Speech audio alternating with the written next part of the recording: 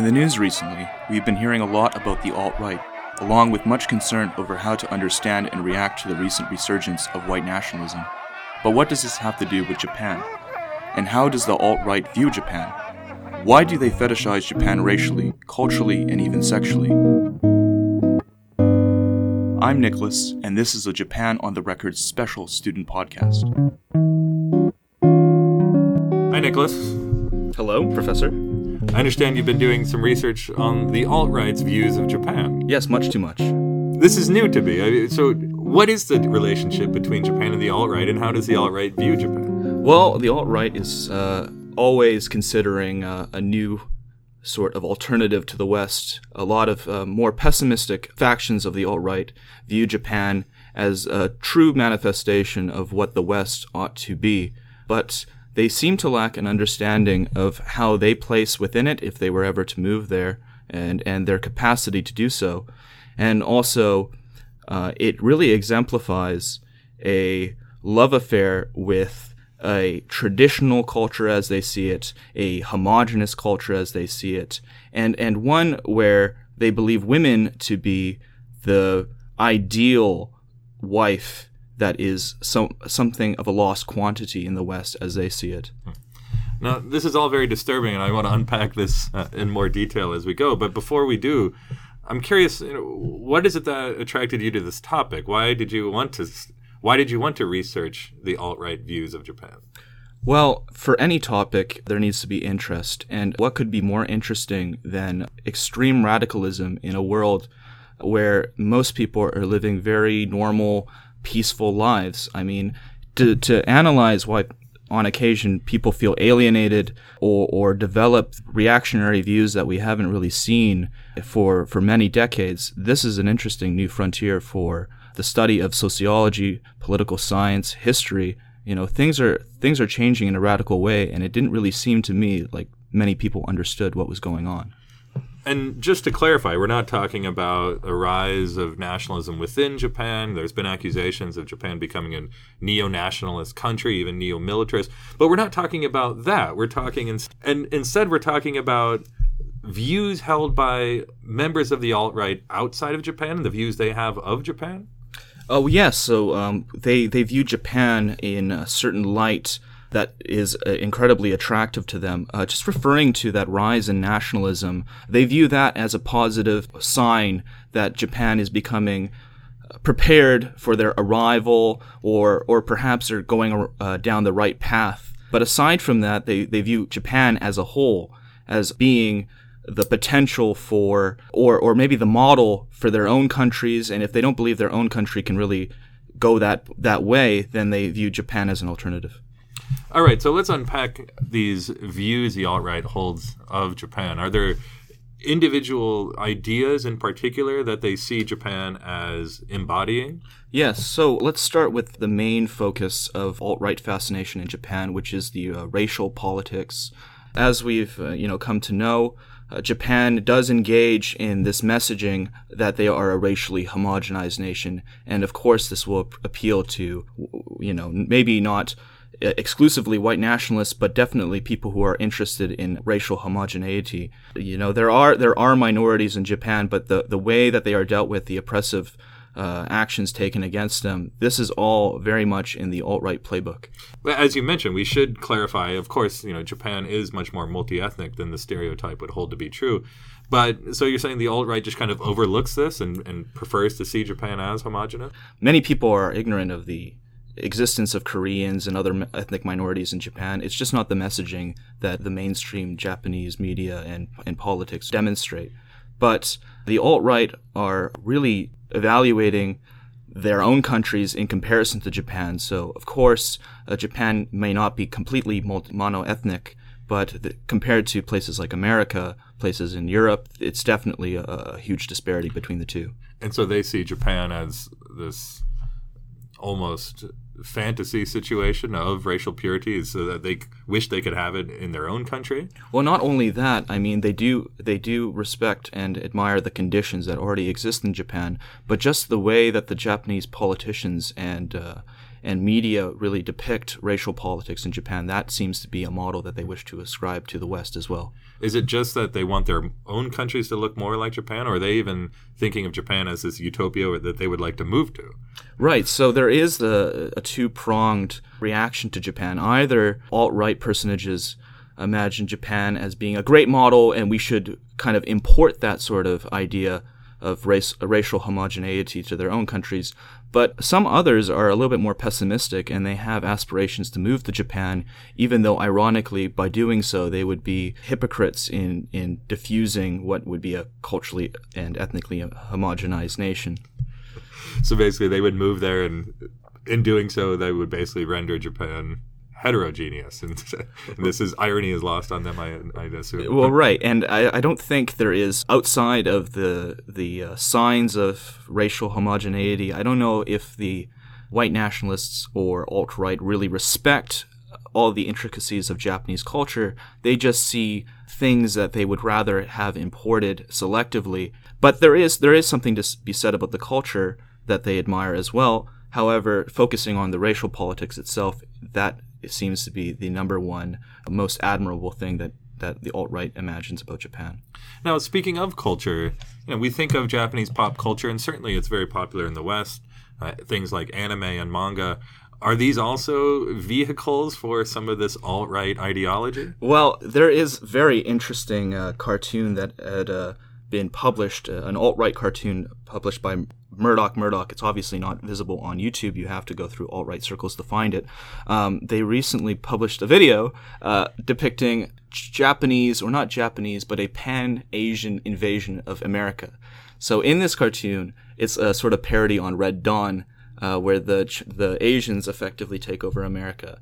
And a few things happen. So when the Asians invade, according to them, all of African American media is burned, and there's an idea that the Chinese will burn that because they don't see any value in that. Additionally, there's a moment where a comic book owner thrown out of his establishment, and it is replaced by a manga store.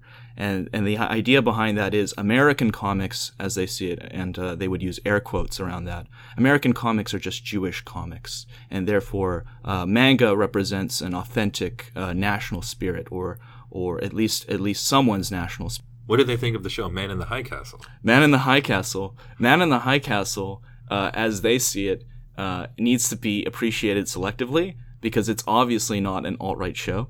It's very clear that they have. It's all about the resistance too. Yeah, it's all about the resistance, and there's no sympathetic depiction of either the Imperial Japanese or the Nazis, but they do like the aesthetic, for sure. I mean, like I can look at Japanese San Francisco and say, hey, that's cool. Manga and anime are revered for their intellectual superiority over Western cartoons. They seem to depict themes that appeal to the alt-right, maybe not intentionally, but definitely they are there. Anime like Jin-Ro, The Wolf Brigade, where you have neo-fascist Japan from the perspective of a Japanese soldier. There's a sort of sense of violence and maturity that they appreciate in manga, and there are nationalist themes in anime and manga. Maybe if you've ever seen Attack on Titan, it's been accused of doing similar things. So obviously this will appeal to the alt-right. And also internet culture has alt-right is mainly based in the internet. Of course, anime and manga, those are all sort of obliquely connected to that sort of culture as well. And I understand it's not just this fascination with Japanese culture, but in some cases even a fetishization or exoticization of Japanese women. Oh yes, of course. There is the largest debate among the alt-right, and it is the funniest thing to look at, is are you for or against having an Asian girlfriend? It's the number one debate. You go on websites like Stormfront, every single forum post is it okay to have an Asian girlfriend? And obviously the side that is in favor of having Asian wives, they believe that Asian women, they have a uncorrupted, womanly, feminine spirit to them. They occupy a role as a housewife. They're very passive. They're not uppity like the feminist Western women that stereotypical submissive, docile. They're looking for a sexual realism that still exists as they see it in Japan, where sexism is just the natural state of being. But again, this seems hypocritical as well. If as I understand, this kind of white nationalism would also lend itself to a kind of white supremacism that would say miscegenation, as might be called in previous generations, would be frowned upon. Yeah, well, miscegenation, an interesting term has come about. What is the product of these white and Asian marriages? There's a fetishization of happas. So there's define that term. A happa is a half Japanese or half Asian, half white person. And effectively, there is a spectrum, right? So there are people who say, dating and marrying Asians is fine because they have certain white qualities to them, a sort of honorary status as being white enough. But then there are others in the spectrum who suggest that there is no sort of miscegenation. It must remain pure. And then there's an interesting middle ground where it's like, okay, only happas. So maybe a fourth is okay. It's kind of inconsistent, and it's always up for debate.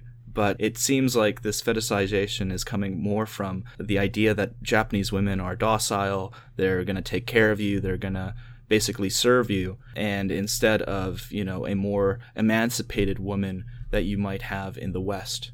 I remember from a few years ago even, there was a number of what I think we may at that time just called conservative white pundits who became very popular in the Japanese press. I'm thinking of Tony Morano, known as the Texas Daddy, gets put into Japanese papers every once in a while. There's all these books talking, kind of defending Japan from the American perspective, and there seems to be these kind of white conservative celebrities that gain fame simply for defending Japan. Is this related at all to what's happening now with the alt-right? Well, within the alt-right, the most interaction they can really get with Western media is the Western media basically chastising them on national television and making them into clowns. But in relation to how the Japanese media has covered the alt-right and where they look for guidance from the alt-right there's an interesting interview.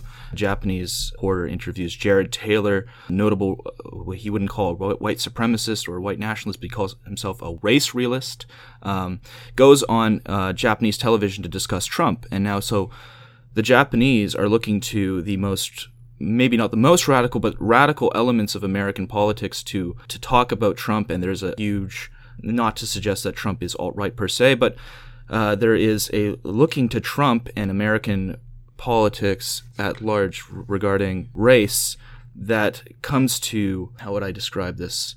Basically reassuring the Japanese people that racial homogeny is good, and America is having so much trouble with race politics at the moment, so they look to race realists like Jared Taylor to reaffirm that sort of priority. In the last few weeks, in fact, the Abe administration has announced that they are going to bring in more low-skilled immigrants, change some of the immigration policy. And so you said that this Jared Taylor figure was interviewed by the Japanese media, and the Japanese media is looking to the alt-right for guidance. Do we see any indication that they're having an impact at the political level? Well, according to recent developments, there does seem to be a push to allow more immigrants in just because of the realities of the birth rates in Japan, and also the general lowering population and aging population, demographic crisis. But they see the alt-right views this push to allow more immigrants in Japan is just another means of basically multinational interests to corrupt Japan in the same way that their own countries were corrupted. So they have a very defensive view of Japan when it comes to this issue in particular, especially the idea that the alt-right is very obsessed with birth rates. But when it comes to how alt-right people, when they consider immigration on a whole, they think that the birth rate problem isn't an issue for Japan so long as they raise their birth rates. It's all about raising their birth rates through organic means of just having marriages earlier, and they're petitioning the government to incentivize marriages, which they are. So it's not that the alt-right influences Japan, but it definitely reaffirms a sort of Japanese politics that, is in agreement with the alt-right on this case. Well, this is all very disturbing, and I just see this fascination of the alt-right with Japan as just another instance of a largely ridiculous political atmosphere that we've created, totally unnecessarily.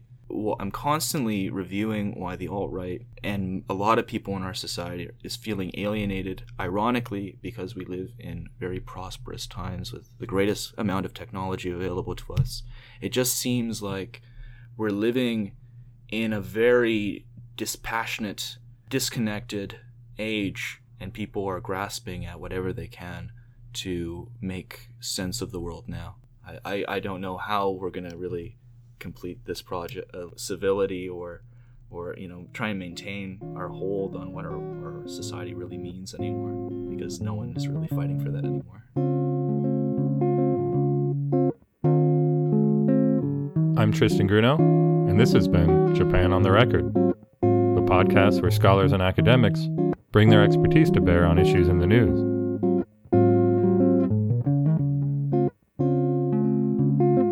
Japan on the Record is hosted and produced by Tristan Grunow at the University of British Columbia in Vancouver, BC. Thank you for listening.